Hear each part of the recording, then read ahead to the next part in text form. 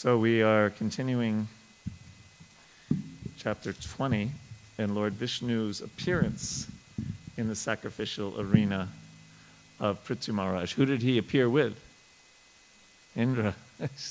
Indra's very intelligent. So we're on text 14.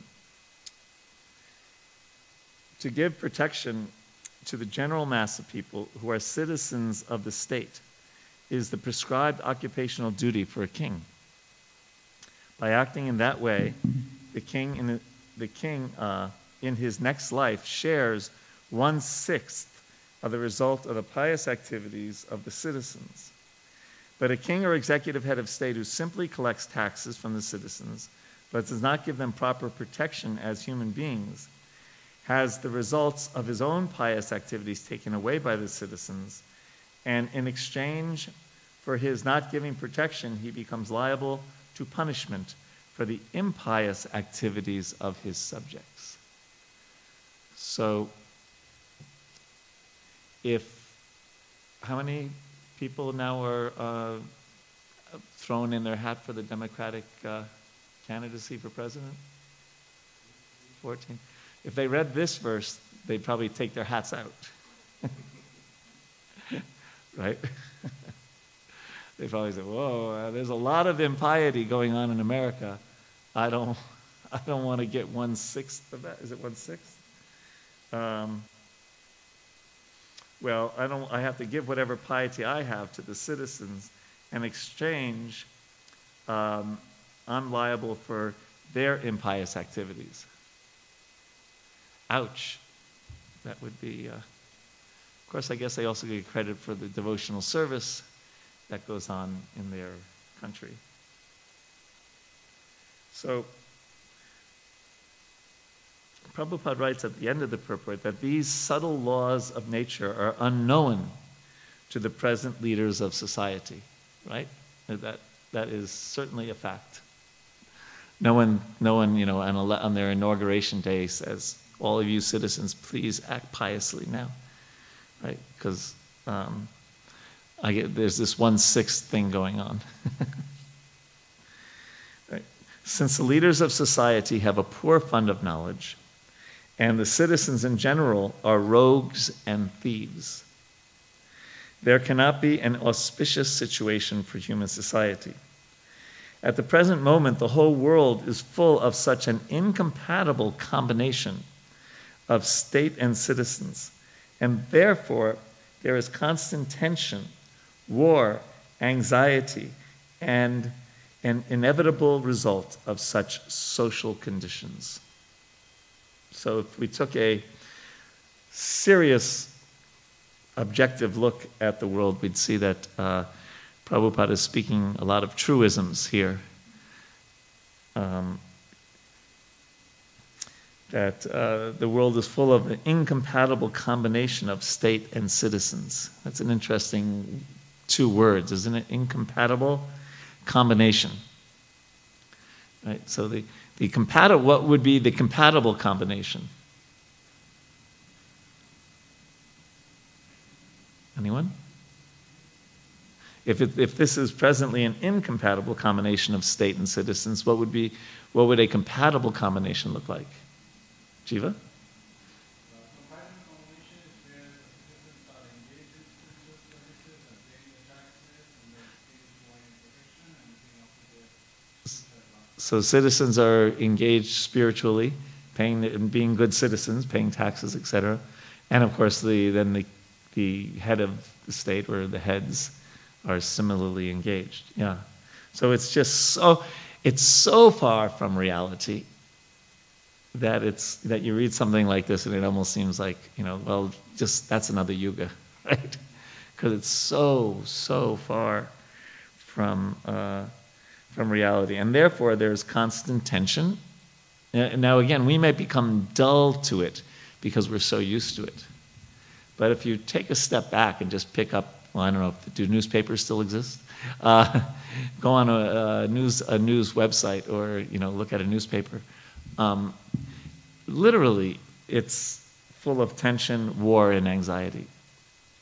Not necessarily a physical war, although those are going on, but there's the corporate wars, right? There's the, there's so many other, and it is pretty much, Prabhupada uses the word constant. You don't pick up the newspaper any day, and everyone says, there's no bad news today. Everyone's getting along well.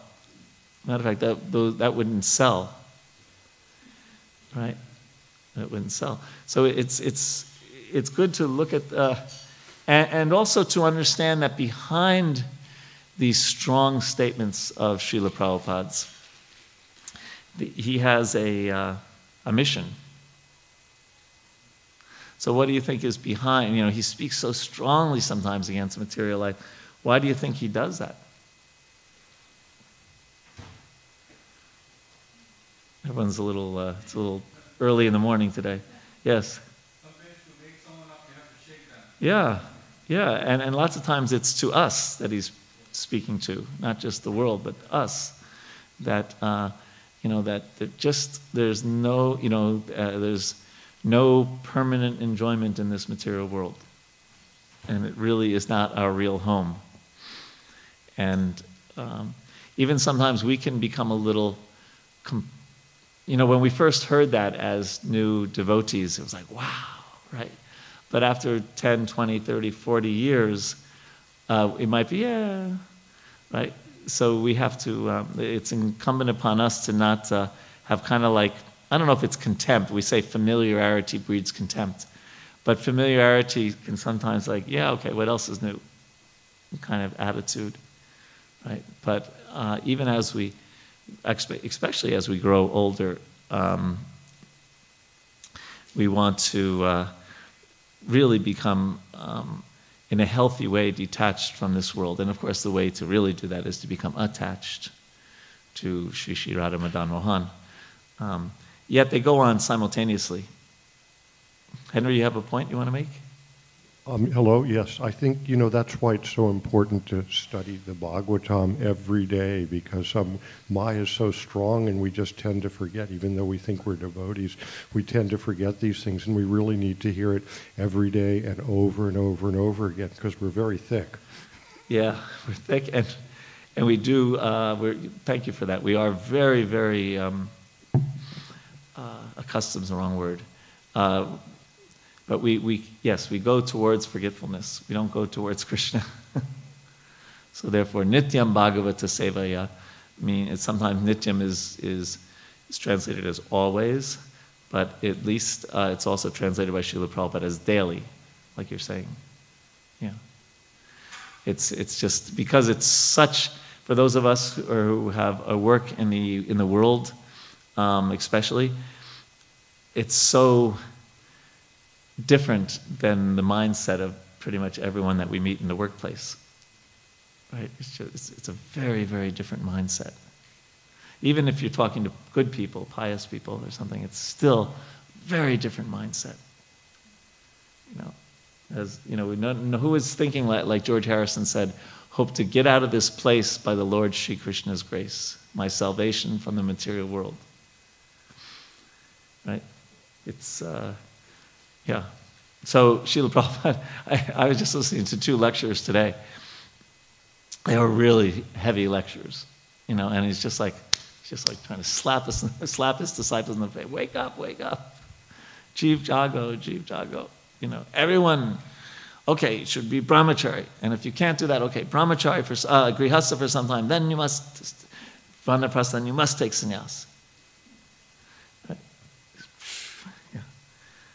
He was saying on one lecture today. Of course, there's also a very sweet side, which maybe I'll be able to play today to his, because he's simultaneously attracting us to Krishna and detaching us from this world. And of course, we know param dristva nivartate, that the main focus is focusing on thinking ourselves a servant of Krishna. Even one place I remember Srila Prabhupada said, someone said, I forget they said, but we should think ourselves as devotees. And Prabhupada said, no, we should think ourselves as servants. Right? And then I was reading, I'm reading a book on habits right now. It's called Atomic Habits. I've already read a few other books on it because I give presentations on it. But this one I thought had a really almost Krishna conscious purport to it. I haven't read the whole thing yet. Maybe in upcoming classes I can speak more about it. But his basic premise is that your habits follow your identity. Who you think you are is the first thing. And then, based on who you think you are, right, then your habits generally follow that. So I was thinking, boy, that's pretty Krishna conscious, isn't it? Right? Because we say, when we're acting on false ego, we act in a certain way. And when we act on Jivera Swarupa Haya Krishnera Nityadas, that we're Krishna's eternal servant, we act in a different way. Right? And our activities kind of follow who we think we are. Right? Even I was talking to Mahatma Prabhu. He has, I don't have it with me. He has this beautiful little book called, I think, 20 Affirmations while chanting japa. And they're affirmations. Like I remember one is, when I chant, means I don't do anything else. Or chanting is an opportunity to something like re-invoke my relationship with Krishna. He's got 20 like that. And I was talking to him, he said something, I think he even says in the preface that someone might say, well, aren't affirmations kind of,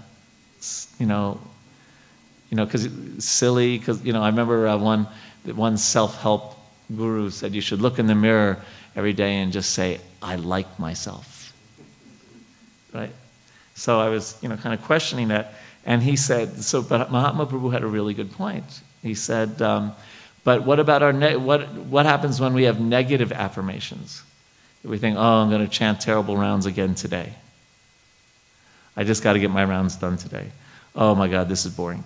Right? If you have that mindset, what happens? You do chant lousy rounds. You do consider it boring, isn't it? Right?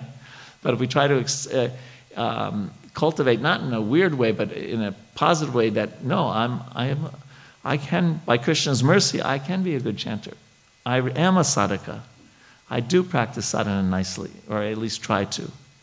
And lo and behold, that can, with Krishna's grace, of course, not just because we say it, that can give a positive effect.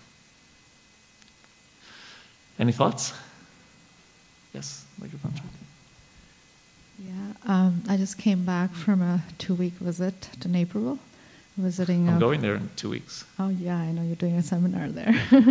Yeah, but I was visiting a friend who actually has terminal cancer, and just this whole point of cultivating this detachment in our lifetime is so important. Like just watching her struggling and trying to actually withdraw her consciousness from all that is external and actually fix it on Krishna, although she's been engaged in services and so on. But just the same point we're talking about, it just becomes so obvious at that time, in life.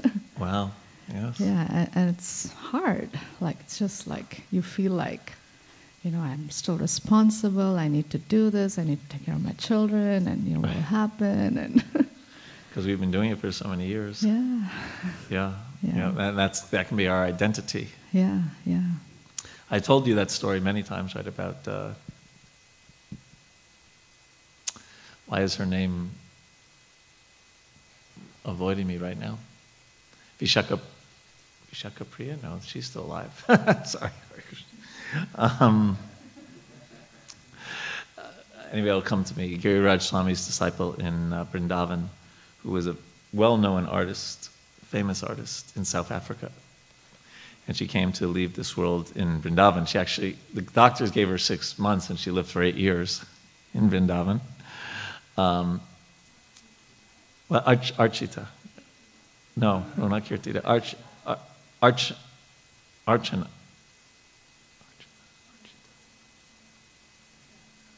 Yes.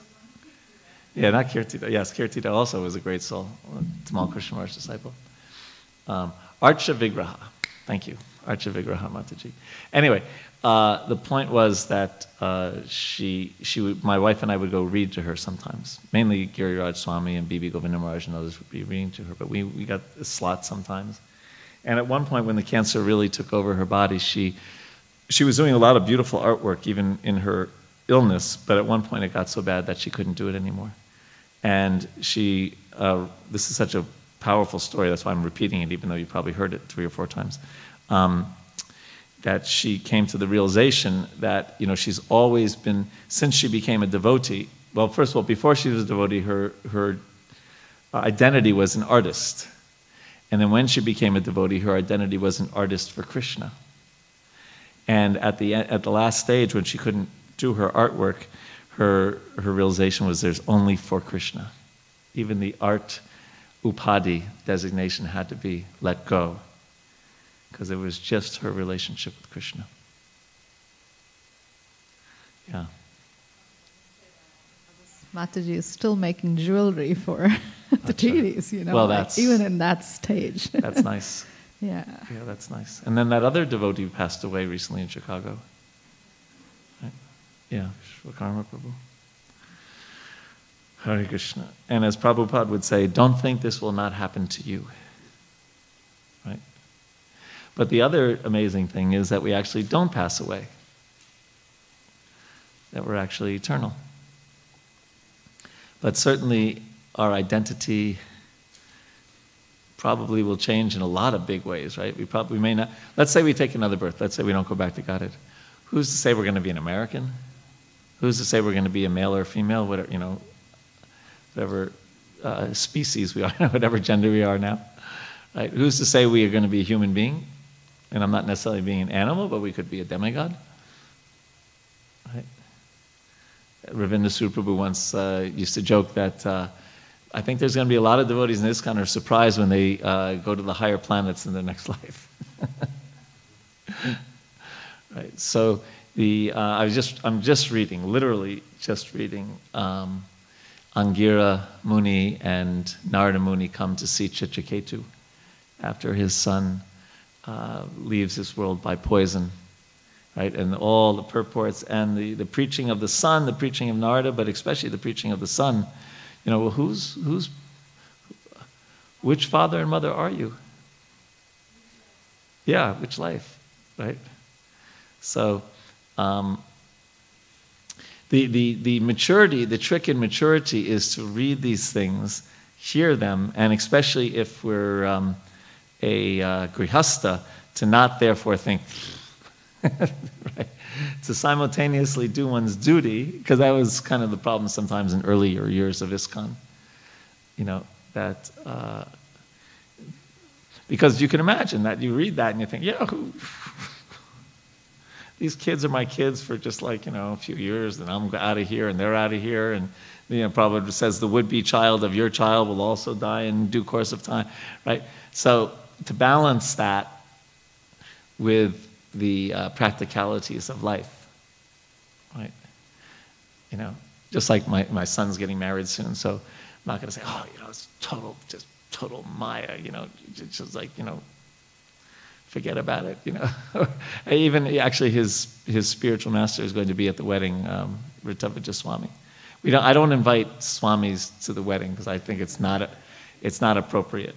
I always think it's kind of strange when there's 6 swamis at a wedding, but of course it's not strange in one sense. They're doing it to offer encouragement and blessing, so it's definitely the intention is. But I always think the invitation really, it's not really a swami thing. Although I did have one swami at my wedding, but that was just because it was in the temple room in Vrindavan, and he just, But anyway, Ritavaja Swami, because he's that kind of swami who does things especially for the youth.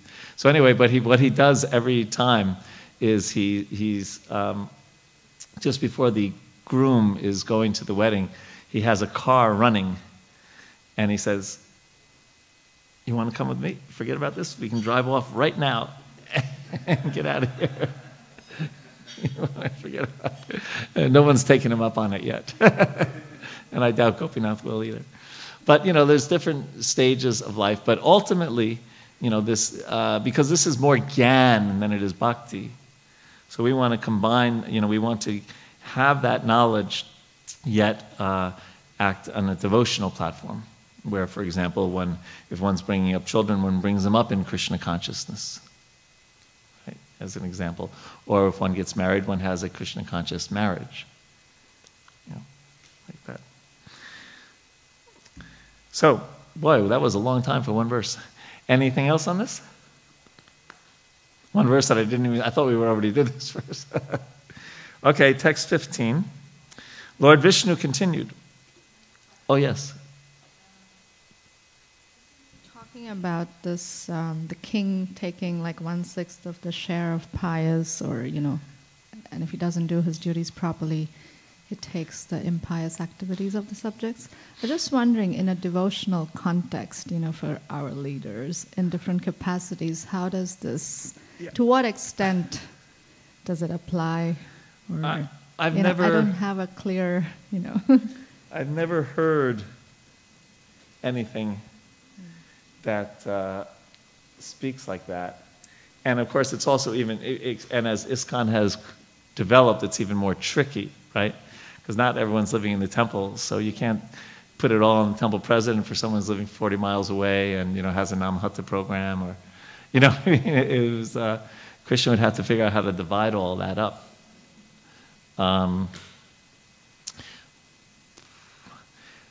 My educated guess is that it doesn't necessarily apply. This is talking about piety, not necessarily bhakti unmut sukriti, right? Devotional activities,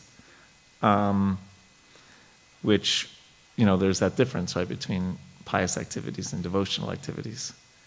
And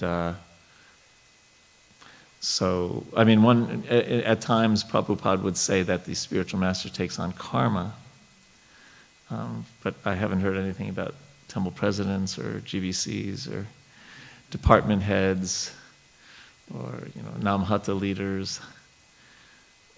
It could be a pretty interesting mathematical calculation. Okay, so you go to Raghunandan Prabhu's Namahata program on a Friday, and then you go to the temple on a Sunday, and he spends more time with you than Ananda does, so he should get about 4/5 of that 1/6, and Ananda might get 1/5 of that 1/6.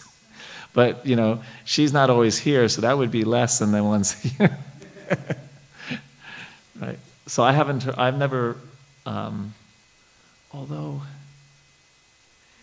there's one place.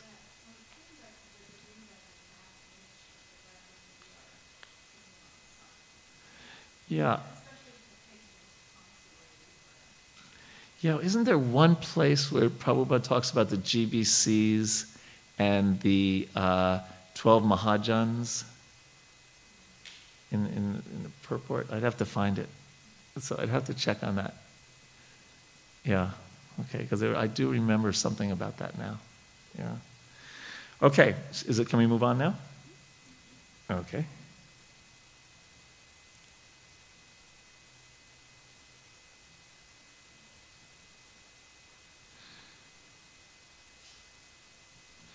Text 15.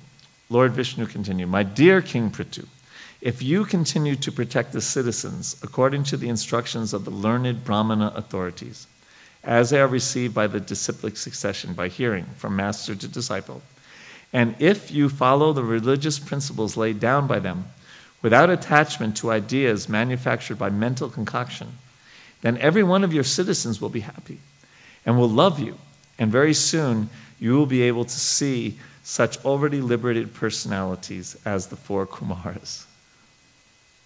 So can you imagine a leader in society today whom everyone loves? "My dear king, I am very captivated by," this is Krishna speaking, so it's quite amazing, he's captivated.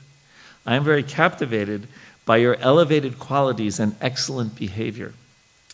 And thus I am very favorably inclined toward you. You may therefore ask from me any benediction you like. One who does not possess elevated qualities and behavior cannot possibly achieve my favor simply by performance of sacrifices, severe austerities, or mystic yoga. but I always remain equipoised in the heart of one who is also equipoised in all circumstances. It's not easy to be equipoised in all circumstances. The great saint Maitreya continued, "My dear Vidura, in this way Maharaj Prithu, the conqueror of the entire world, accepted the instructions of the Supreme Personality of Godhead on his head. As King Indra was standing by, he became ashamed of his own activities and fell down before King Prithu to touch his lotus feet. But Prithu Maharaj immediately embraced him in great ecstasy and gave up all envy against him for his having stolen the horse meant for sacrifice." And Prabhupada writes that Indra decided to fall down at the lotus feet of King Prithu, but the king was so magnanimous a Vaishnava that he did not want Maharaj Indra to fall down at his feet. Instead, King Indra and Maharaj Prithu were Instead, King Prithu immediately picked him up and embraced him, and both of them forgot all past incidences. Both King Indra and Maharaj Prithu were envious and angry with each other, but since both of them were Vaishnavas, or servants of Lord Vishnu, it was their duty to adjust the cause of their envy. This is also a first-class example of cooperative behavior between Vaishnavas. In the present days, however, because people are not Vaishnavas, they fight perpetually among one another and are vanquished without finishing the mission of human life. There is a great need to propagate the Krishna consciousness movement in the world, so that even though people sometimes become angry and malicious towards one another, because of their being Krishna conscious, such rivalry, competition, and envy can be adjusted without difficulty.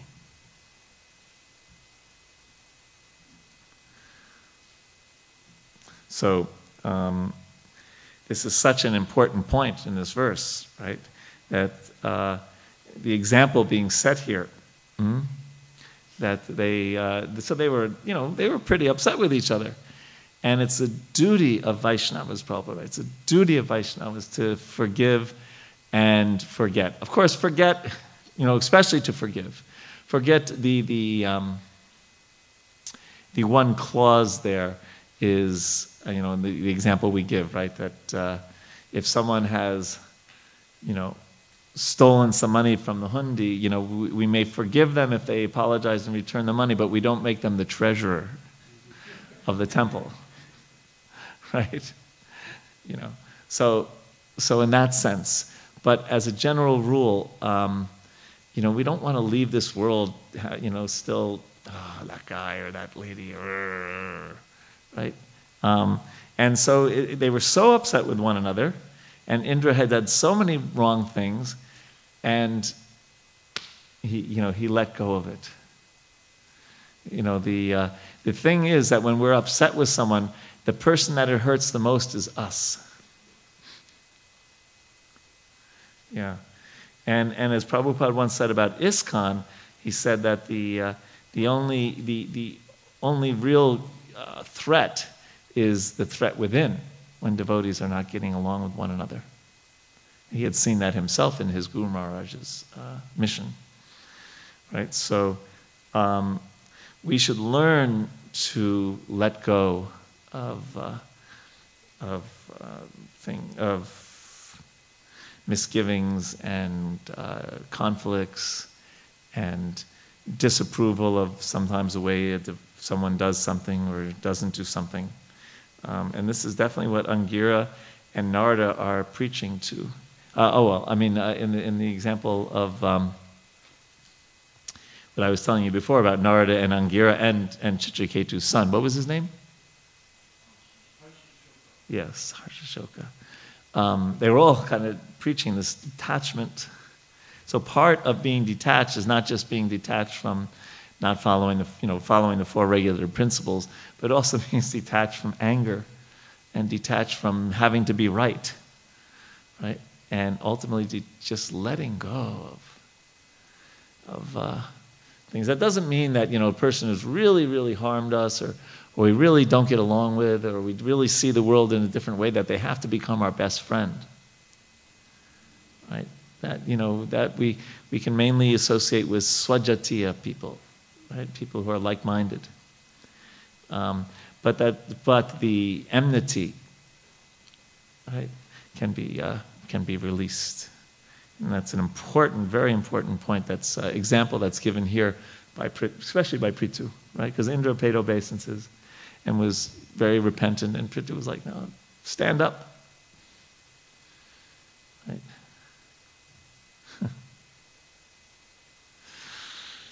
Badrinarayan Maharaj has a very good sense of humor. So I won't mention who it was, but many years ago I was at a GBC meeting, and the GBC chairman, there was two devotees that weren't getting along, so he brought them in front of the GBC and had them embrace one another. And at the end of the embrace, Badrinarayan Maharaj turned to one of them and said, "He was embracing you, check your pockets." See if he didn't pickpocket you.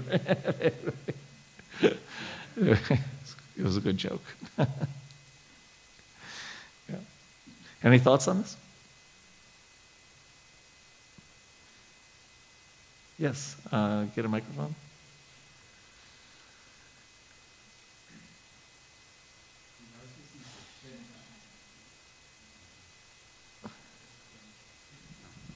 Hare Krishna.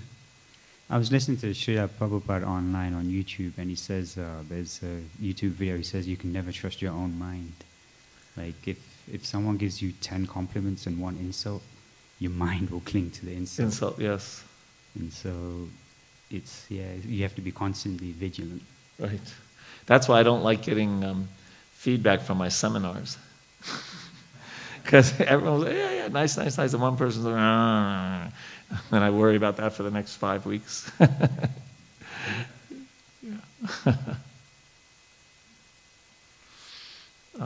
Gosh, I was going to say something else now. I can't remember what it was. Anyway, any other thoughts? Yes, Prabhu, microphone. So one more thing I remember is like how to overcome the negative emotions. Was just giving an analogy. The bees always goes behind the honey, where the bees go to the honey, and the flies so that's go like to the. One of the qualities of the devotees only focus on the good things of the other person, and like we can see the bad qualities, but like don't contemplate on the bad qualities. Only see the good qualities, like a bee that like goes towards the honey.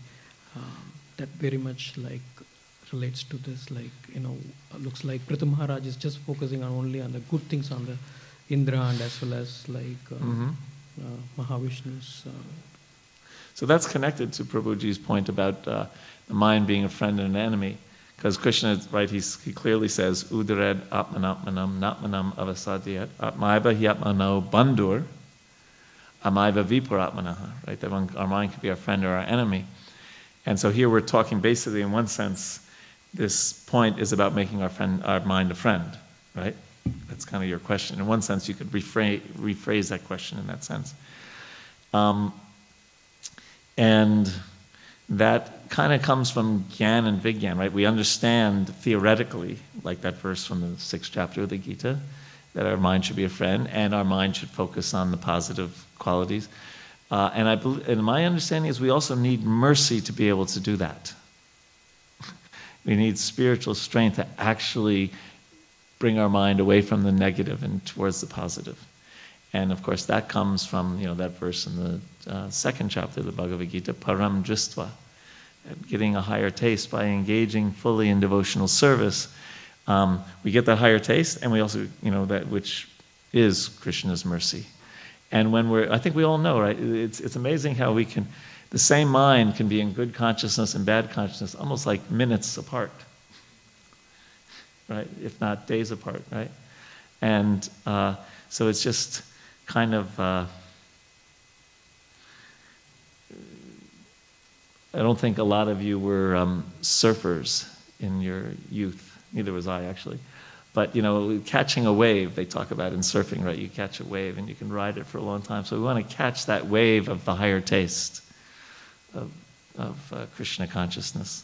And then it becomes much easier to follow the instructions of Krishna when he says things like, control your mind and look at the good qualities in people.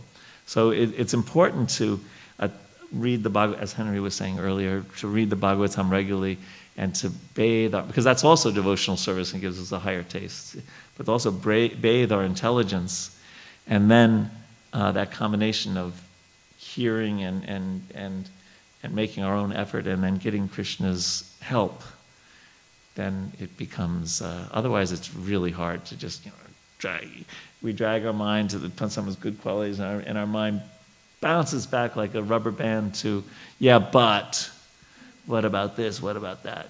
What about this? What about that? We try to drag, and the dragging becomes so hard, right? Because we're doing it on our own strength. The dragging becomes a lot easier when when it's not so much dragging. It feels like catching a wave. I think Vaishesh Prabhu was talking about this. He was talking to me about his program of reading 41 pages a day. And he says sometimes Braj, you just catch a wave and it becomes so effortless. You get so much realization. Is that all right? Oh, 41 is because that's how many pages you have to read a day to read the whole Bhagavatam in a year. That's why. I think it's a very accurate number. I don't think it's very approximate. I think it's like plus or minus, could be no more than plus or minus 41 pages, right? Yeah, there's an app. Be a Sage, page by page. You can, and so you can set it. If you want to read one verse a day, it'll tell you how many lifetimes it'll take or whatever, right? But it actually tells you everything. Yeah. Anything else on this? Okay. Let's move on. King Prithu abundantly worshipped the lotus feet of the Supreme Personality of God. I wonder what that means, to abundantly worship. Who was so merciful to him. While worshipping the lotus feet of the Lord, Prithu Maharaj gradually increased his ecstasy in devotional service. Talk about higher taste. The Lord was just about to leave, but because he was so greatly inclined toward the behavior of King Prithu, he did not depart. Seeing the behavior of Maharaj Prithu with his lotus eyes, he was detained because he is always the well-wisher of his devotees. So before we get into the purport, I was just saying, this is a theme that we hear sometimes in the Bhagavatam, isn't it? Maybe also in Chaitanya Charitamrita, where a great soul or Krishna himself is leaving, and they say, no, just stay 3 more days or 2 more days, right? Anyone think of an example?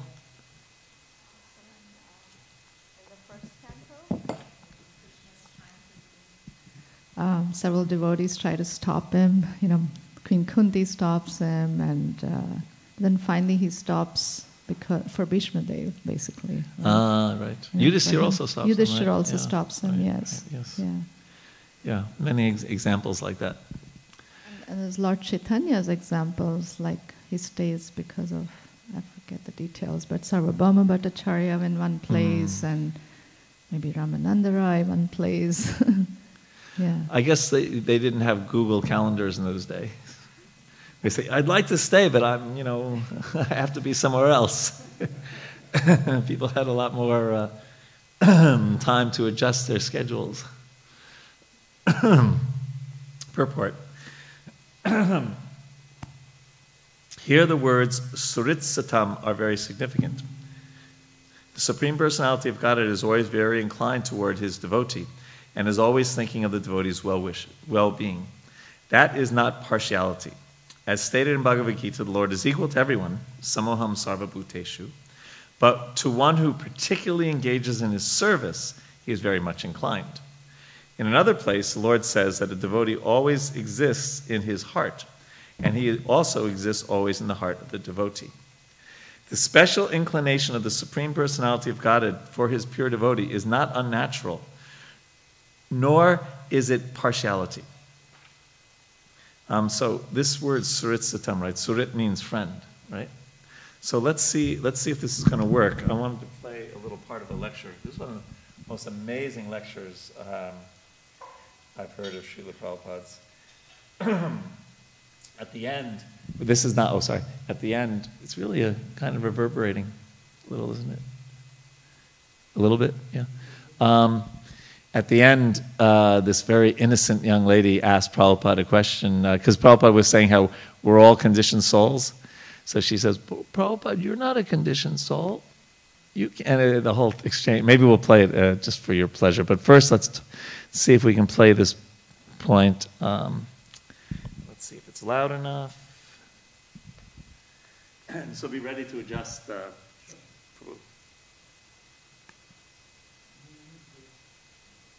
Oh, I got to put on the Wi-Fi. I turned the Wi-Fi off. Let's see if this is going to work. Just remember, it's 17 minutes and 28 seconds. That's where it is in the 17:28.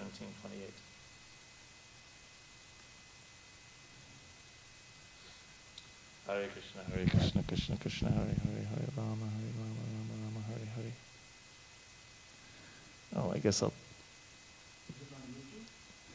Well, I found it on PrabhupadaVani.org. Let's see if I'll just try it this time, but you otherwise you can go there. No, not 1728. 1728 is the amount of minutes into the lecture. Well, I just connected, so let's see if this works first, and if it doesn't, we'll.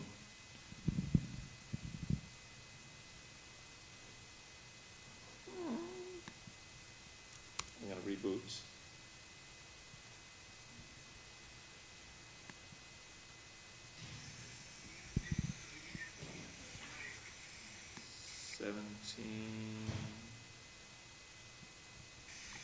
Although they are friends, one is still the master, the other is the servant. Forgetfulness of this friend is giving us facility. You hear? Krishna is always our friend, natural friend.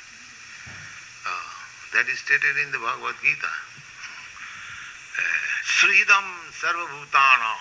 Sridam means Suruhit. There are different kinds of friends.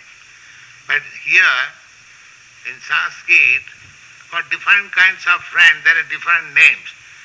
Just like one friend is called Bandhu, one is called Mitra, one friend is called Sweet. There are differences. Therefore, there are different words.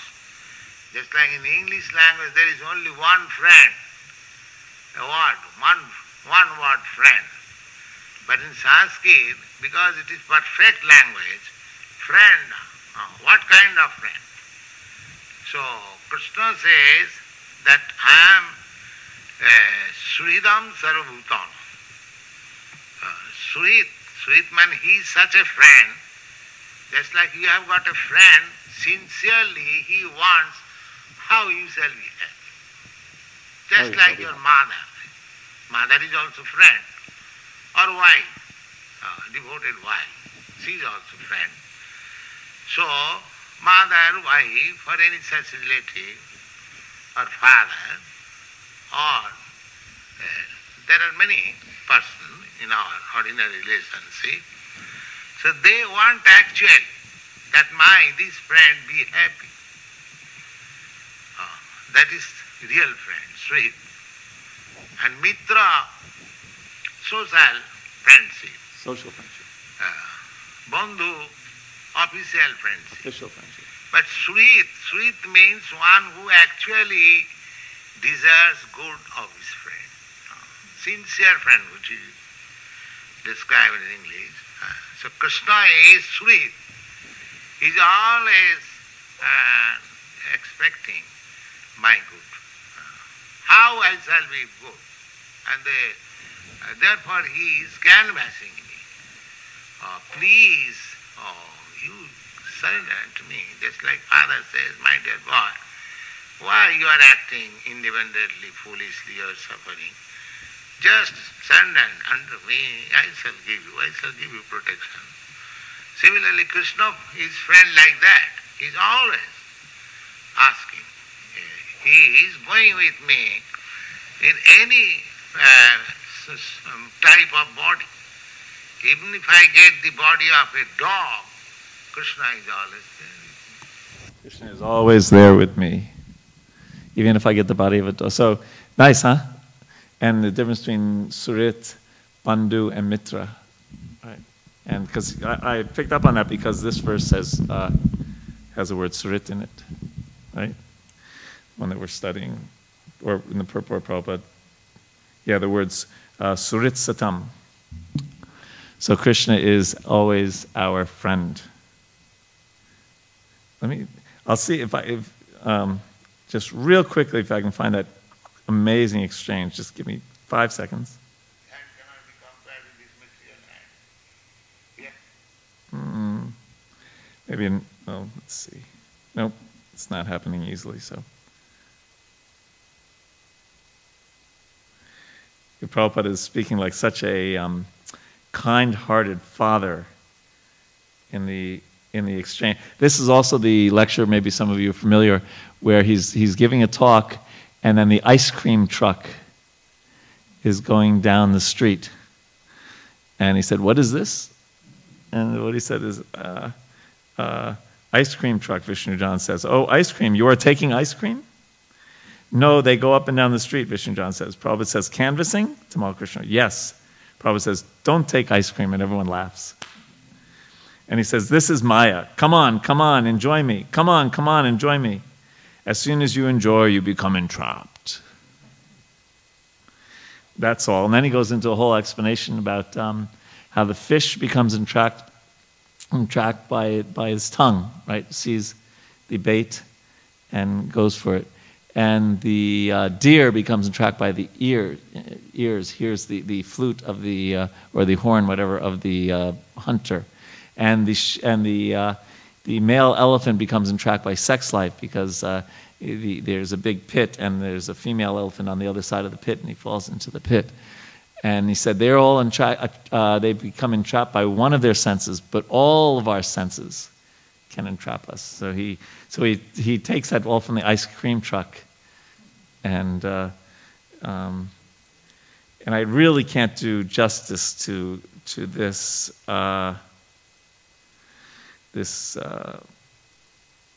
her name is Virabhadra. She said, you have to. She says in this such sweet, innocent voice, and Prabhupada replies in such a fatherly voice. And she says, "You said in your lecture that everybody, I think that's what you said, that everybody in the material world is in Maya, but you can't be in Maya." Prabhupada, how do you think? What do you think? You're spiritual. I'm trying to imitate her. So you can't be in Maya? So how does that work? How do you think I'm not in Maya, Prabhupada says? Because you're a pure devotee. You see Krishna in everybody. Prabhupada laughs. Yes, then a pure devotee is not in Maya. Do you agree to that? Uh-huh, she says. So, are you going to be a pure devotee? And she says, me? And Prabhupada says, yes. She says, I'm not a pure devotee, but you are going to be, trying to be. I try to be, she says. Prabhupada says, that's all right. That's all right. That's all right. Very sweet. It's an early lecture, I think 1968. Where was that lecture? I think it's LA if it's Vishnujan and Maharaj, but I'm not sure. Let's see. It's it's in Seattle. October 14th, 1968, and it's chapter 2, 19 to 25. Really lovely. Really lovely. Any thoughts on this? About Krishna being our friend? Okay, then text 21. The original king, Maharaj Prithu, his eyes full of tears, imagine this great king crying, and his voice faltering and choked up, could neither see the Lord very distinctly nor speak to address the Lord in any way. He simply embraced the Lord within his heart and remained standing in that way with folded hands.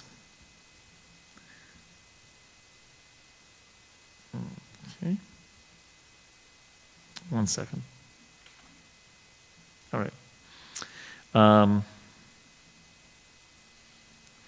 the Supreme Personality of Godhead, stood with his lotus feet almost touching the ground, while he rested the front of his hand on the raised shoulder of Garuda, the enemy of the snakes. Maharaj Prithu, wiping the tears from his eyes, tried to look upon the Lord, but it appeared that the king was not fully satisfied by looking at him. Thus the king offered the following prayers. My dear Lord, you are the best of the demigods who can offer benedictions. Why, therefore, should any learned person ask you for benedictions meant for living entities bewildered by the modes of nature? That's a powerful point, actually. Sometimes we just read past it, isn't he? He's saying, why would anyone want anything? Basically, what he's ultimately saying, why would anyone ask anything of you except pure bhakti? And it's an important thing, right? Because so many of us go in front of the deities, go, and, such benedictions are available automatically, even in the lives of living entities suffering in hellish conditions. My dear Lord, you can certainly bestow merging into your existence, but I do not wish to have such a benediction. My dear Lord, I therefore do not wish to have the benediction of merging into your existence, a benediction in which there is no existence of the nectarian beverage of your lotus feet. I want the benediction of at least 1 million ears, for thus I may be able to hear about the glories of your lotus feet from the mouths of your pure devotees. So this is a famous verse, right? Because it's much, much later on repeated, in one sense we could say, by Srila Rupa Goswami, right? And Prithu. So just imagine if you like something so much that you want 1 million of it. Right? You like hearing so much, you want to hear it 1 million times over. Was there something wrong?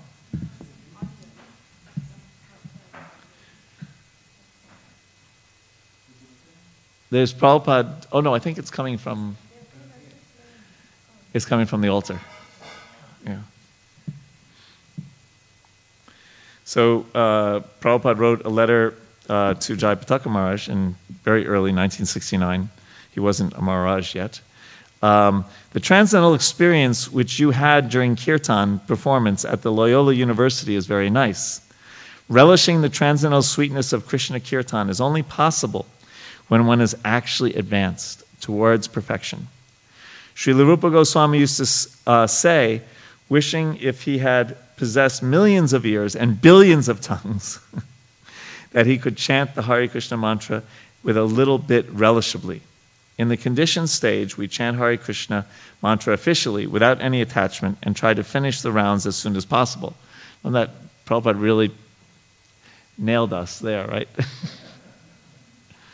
Right? Do we ever do that? That we chant officially without any attachment and try to finish the rounds as soon as possible.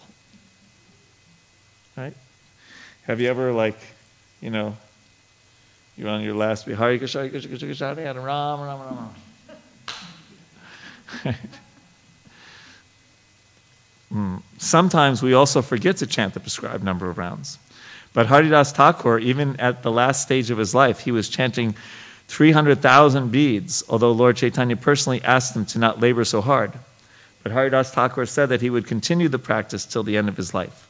So that is the position of transcendental taste.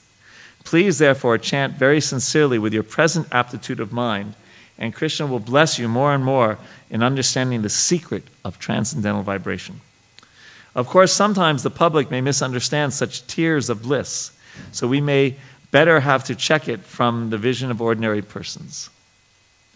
So Prabhupada was also giving us a little glimpse into himself, right? That he only very few times just got so overwhelmed by ecstasy that he exhibited it externally, right?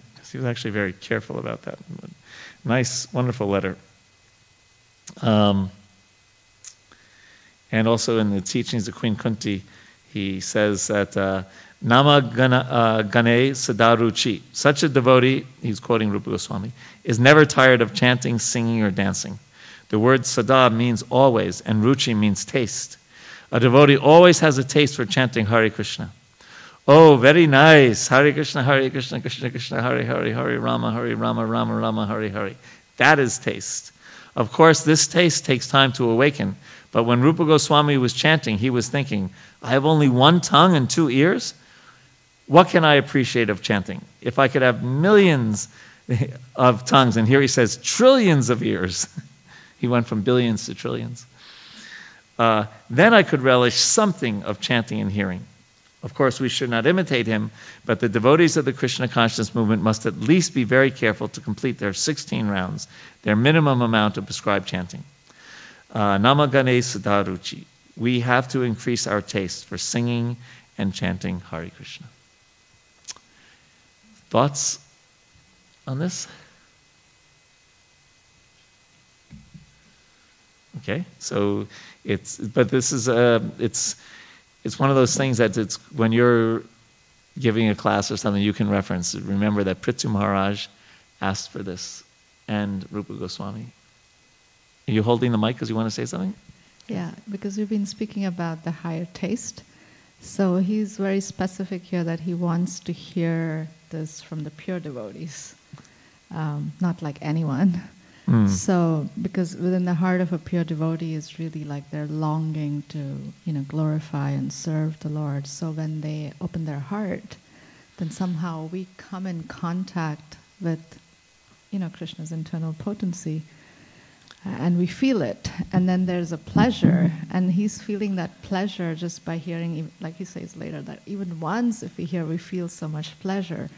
So who would give it up? So in wanting to get that higher taste, this hearing from a pure soul is such a quick way to develop that higher taste because it can contact Krishna somehow. Very nice. Yeah. And you stole my thunder because that's what we were going to talk about in the next verse. Because the next verse says, My dear Lord, you are glorified by the selected verses uttered by great personalities. And this is interesting, selected verses, like Krishna is called, what is it? Uttama Shloka Gunana Varnam. One who's glorified by choice verses.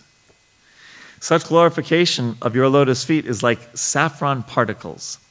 When the transcendental vibration from the mouth of great devotees carries the aroma of the saffron dust of your lotus feet, the forgetful living entity gradually remembers his eternal relationship with you. Devotees thus gradually come to the right conclusion about the value of life. My dear Lord, I therefore do not need any other benediction but the opportunity to hear from the mouth of pure devotees. And Prabhupada writes, although when a pure devotee speaks, the articulation of his voice may resemble the sound of this material sky, right? It sounds like any other sound, right? The voice is spiritually very powerful because it touches the particles of saffron dust on the lotus feet of the Lord. As soon as a sleeping living entity hears the powerful voice emanating from the mouth of a pure devotee, he immediately remembers his eternal relationship with the Lord, although up until that moment he had forgotten everything. For a conditioned soul, therefore, it is very important to hear from the mouth of a pure devotee, who is fully surrendered to the lotus feet of the Lord without any material desire, speculative knowledge, or contamination of the modes of material nature. So, in one sense, this is why we want to read the Bhagavatam. We're associating in the purport with Srila Prabhupada, and of course he's quoting the previous acharyas, and we're associating, like in this chapter, we're associating with Lord Vishnu himself, we're associating with Prithu Maharaj, even we're associating with Indradev, right? We're getting so much good association. And it also gives us a good understanding of why it's so important to give the Bhagavatam to others in the Bhagavad Gita, because we're giving them a chance to associate with these great souls. Yes. No, go ahead. He always speaks to you. So Prabhu, so while we are not there yet, we are still under the influence of material modes of nature. And if we make endeavor to preach also, so we are glorifying Krishna and we are trying to share Krishna with others, but ideally we are not pure devotees. Why not? So, but that, Why aren't you a pure devotee? we are trying to be a pure devotee. I'll ask your brother. but He'd there are probably say you are a times- pure devotee. There are times we are not in full remembrance of Krishna. So then, my question is, how should we understand that? Like, is it still okay? I mean, we are preaching, but now that we are reading about this, I feel like I should ask. Well, Krishna said. Well, Krishna doesn't say this, but he says "dire dire." It takes some time in the. What was I forget my research, but it's something like in the last 6 chapters of the Bhagavad Gita, Srila Prabhupada uses the word gradually. I can't remember how many times, like 8 times or something. I can't remember the number, but like that. The point is that we should be making progress. That's the point. We should always feel that we're going in a good direction and not going backwards. The fact that we have material desires, it's as they would say in America, they say "duh," right? Because otherwise we wouldn't be here. We wouldn't have a material body. We wouldn't get entangled in this world, right? So it's not at all surprising that we haven't become completely pure. But if we feel we're making progress, steady progress, ado shadha tata sadhu sangha tabhajana kriya narta nivritti, nishta ruchi ashakti bhava prema, right? Those are the 9 stages of bhakti. And also I remember hearing from Bhakti Chaitanya Maharaj that after nishta, which means steadiness, right? It goes very quickly, the other stages. So it could be a little bit like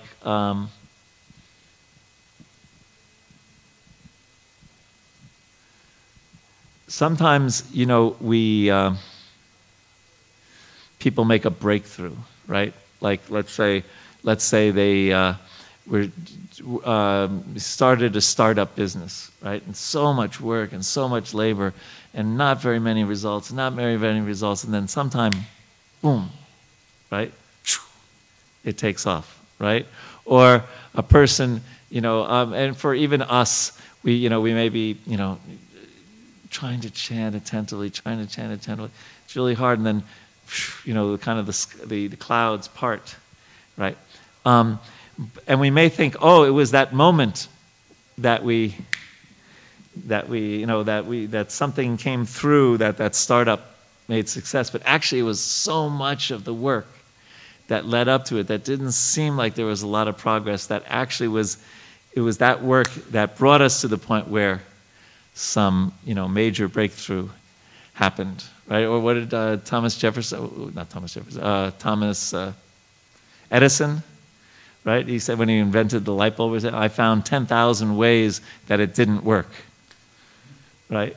But it was all that work that led up to him actually making, so it's a little bit like that for us also. We may, we just, keep at it, and when Krishna desires, the clouds will part. And of course, on a very elevated stage, that's exactly said in the Shastra, that when we make reach bhava, that the Samvit and Ladini Shakti descend upon the living entity. So we try our best, and we pray to Krishna, and I find it's an interesting balance between really making our best effort and not being in like total anxiety that we're, to have some level of satisfaction that we're making our best endeavor, but at the same time never to be complacent, right? In any endeavor in life, right? Complacency, just leads to, lack of effort, but at the same time, to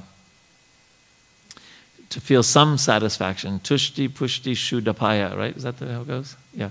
That there's something that we feel some satisfaction, and don't beat ourselves up too much, but at the same time, try to make rapid progress. Does that sound contradictory? A lot of things are yin and yang, or achintya bheda, right? So I just find sometimes devotees, they just get so much anxiety. I'm not a pure devotee. Well, yeah.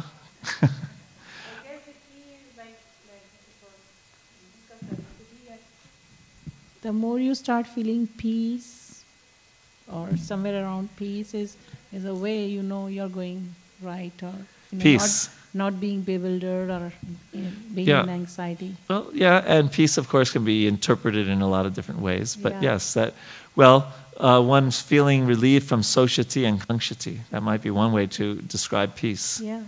Lamentation and hankering both for material things. And samak sarveshu bhuteshu madhya bhaktim labhate param. And Prabhupada would say that we can also charge, like the thermometer is that the material desires are decreasing. So, but we should really be endeavoring to make progress on a daily basis. That's what sadhana means. Sadhana means practice, right? Yeah, sadhana means practice. I know a person, not necessarily a devotee, but the name that her parents gave her was Sadhana in India. And then the reason was that they had grown up right near a Gaudiya Math. And they heard all these lectures and stuff. So then she named her son Chaitanya. Yeah. Other thoughts on this? Oh, yes, you were going to comment before your better half commented first. Hare Krishna. Thank you, Prabhu. So when Srila Prabhupada, he started and tracted, one of the characteristics we see is he used to say, you may be impure, I may be impure, but the message is pure. Yeah. And it will purify all of us. Very good. Yes. So that's why we take on scriptures for our own purification. It's not, and there is a difference that from Nectar of Devotion we hear about Anukaran versus Anusharan. Anukaran is just imitating, doing the same action. Imitating Anusharan and is following taking the shelter, footsteps. following the instructions and taking them to the heart. Yeah. Thank you. Thank you. Okay, should we move on? What time is it? It's 1:45. Okay.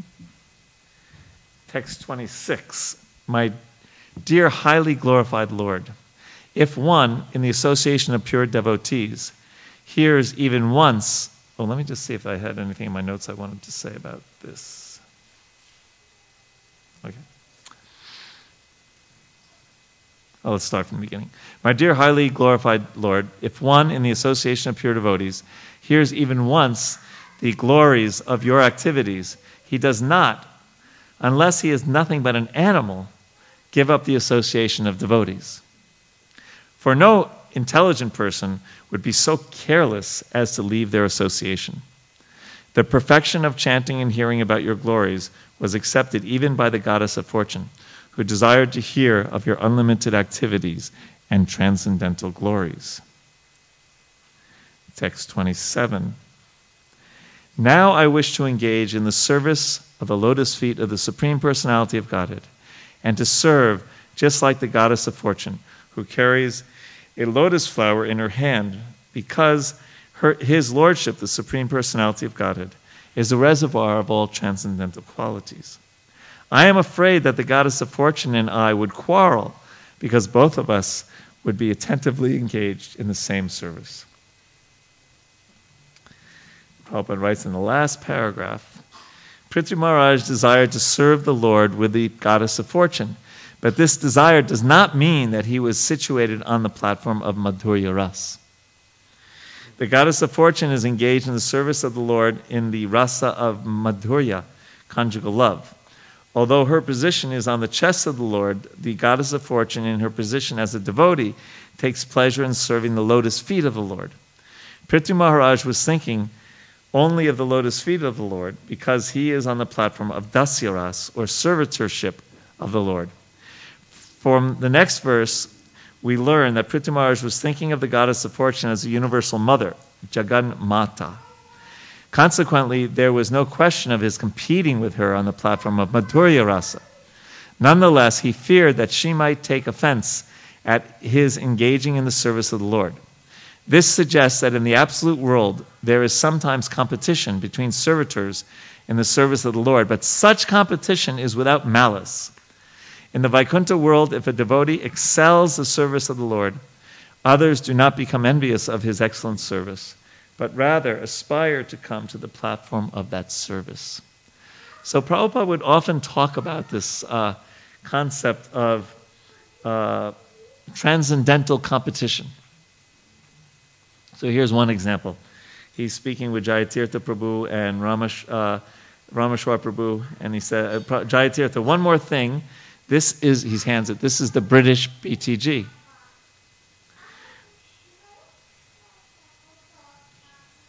Prabhupada, oh, very nice. I did not see this picture. Rameshwar, it is a new painting from Bhagavatam, first canto. Parikshit painted it. Prabhupada, it's an American printing?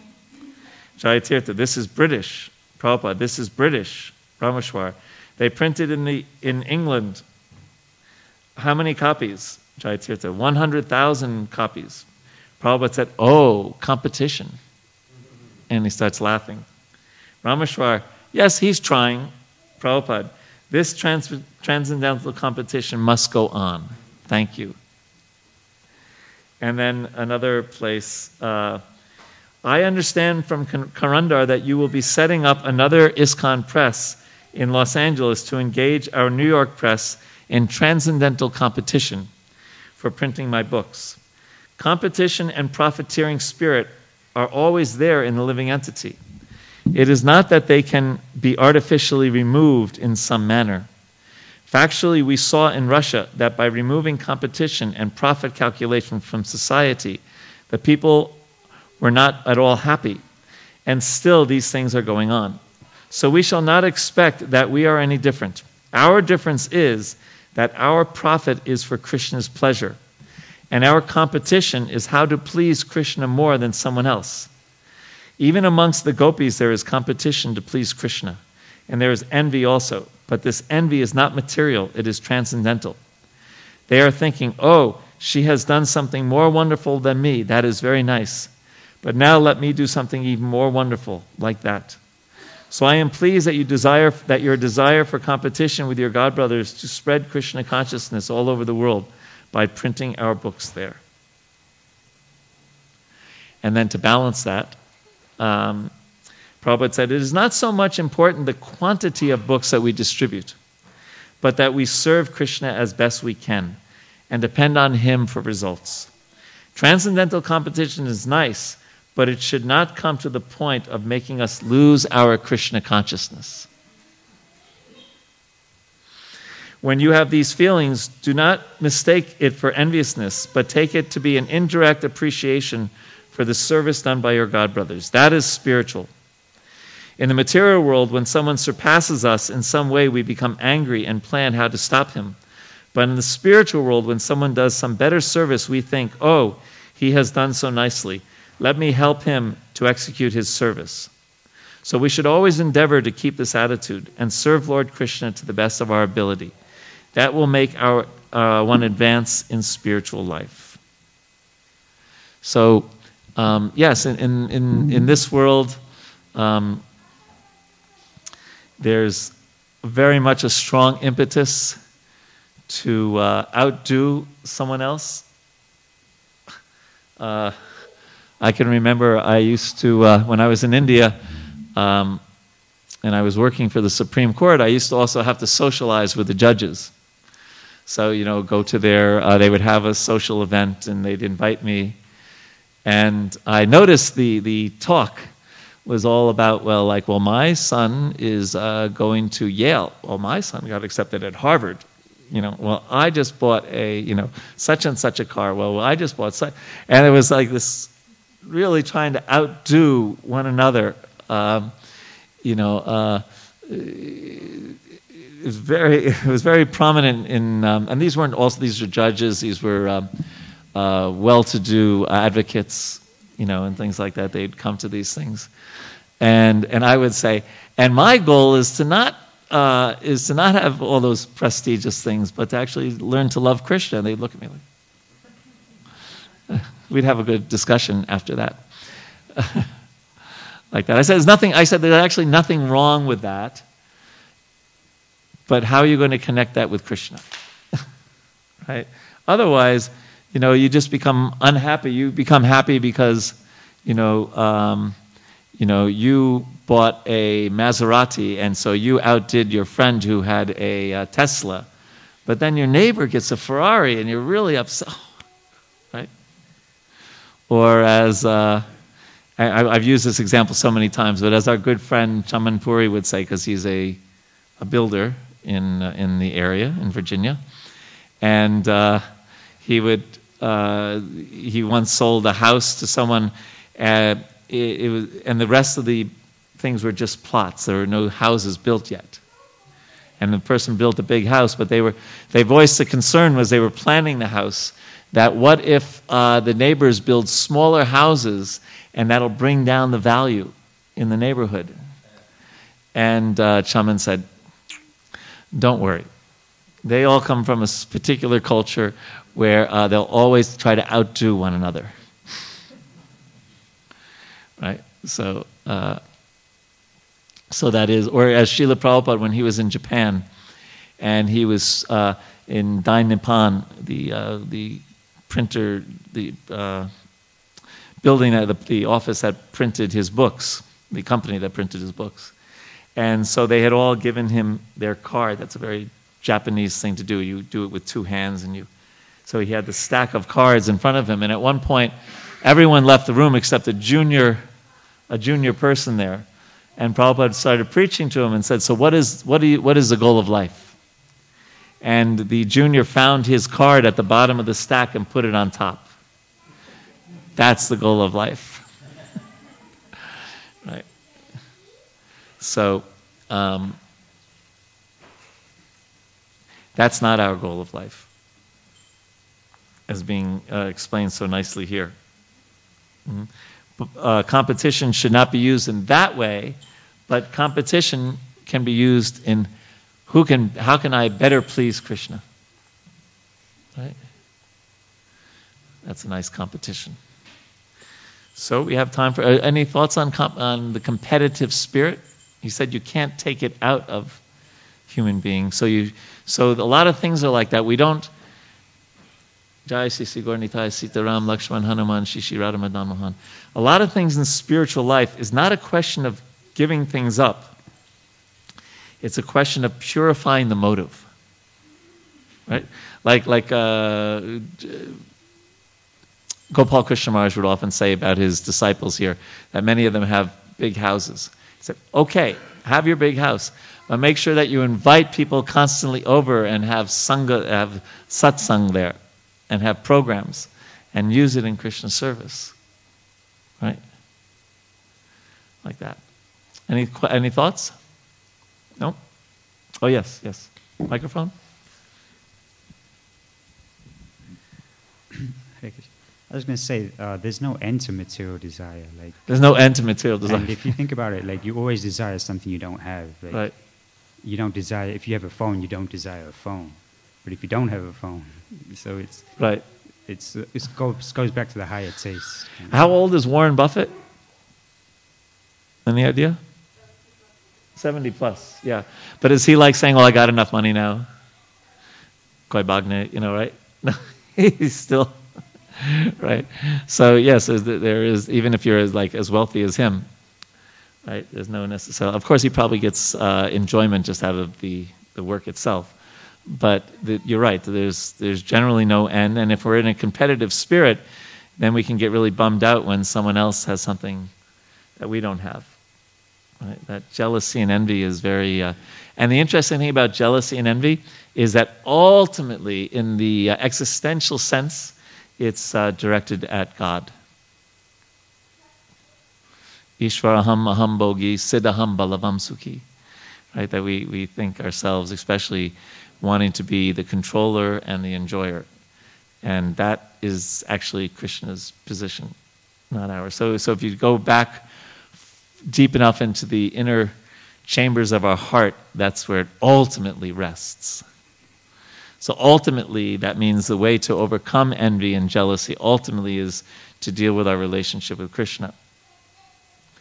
To only try to not be envious of our neighbor or something like that, that's a little like, as they say in India, blowing on the boil, right? You have a boil. Anyone have boils growing up and stuff? Yeah, I used to get my wife used to get them a lot when we lived in India. Right? Too many mangoes, I think, right? They say, for some reason they say there's a connection. And Krishna has a good sense of humor, right? Because the Alfonso mangoes, the best ones that come from, they come out. Mangoes are the best during the hot season, when you can also get boils easily. But anyway, that's a little deviation. But blowing on a boil, usually it's much better to lance it. But, just blowing on it, So really, ultimately, we have to deal with our relationship with the Lord. Did that answer your question, though? Yeah. Okay. Yes, Gurudas? This might be the last one before class is over. It's actually very interesting that you brought up in the course of hold the microphone like this. Yeah. In the course of your discussing what Prabhupada said about competition, which is extremely interesting. He actually approached it in the examples you gave from two different angles. He said to one devotee, or his one comment about transcendental competition was that the devotees seek to do, that devotee did such a nice job of pleasing Krishna, now let me do a better job. Right. And then the other one that you brought up later was, that devotee did such a nice job of pleasing Krishna, let me help that devotee in serving Krishna. Right. It was something I've heard over the years, many things about this principle of transcendental competition and envy, but that was a new light that opened up. Thank you very much. Thank you.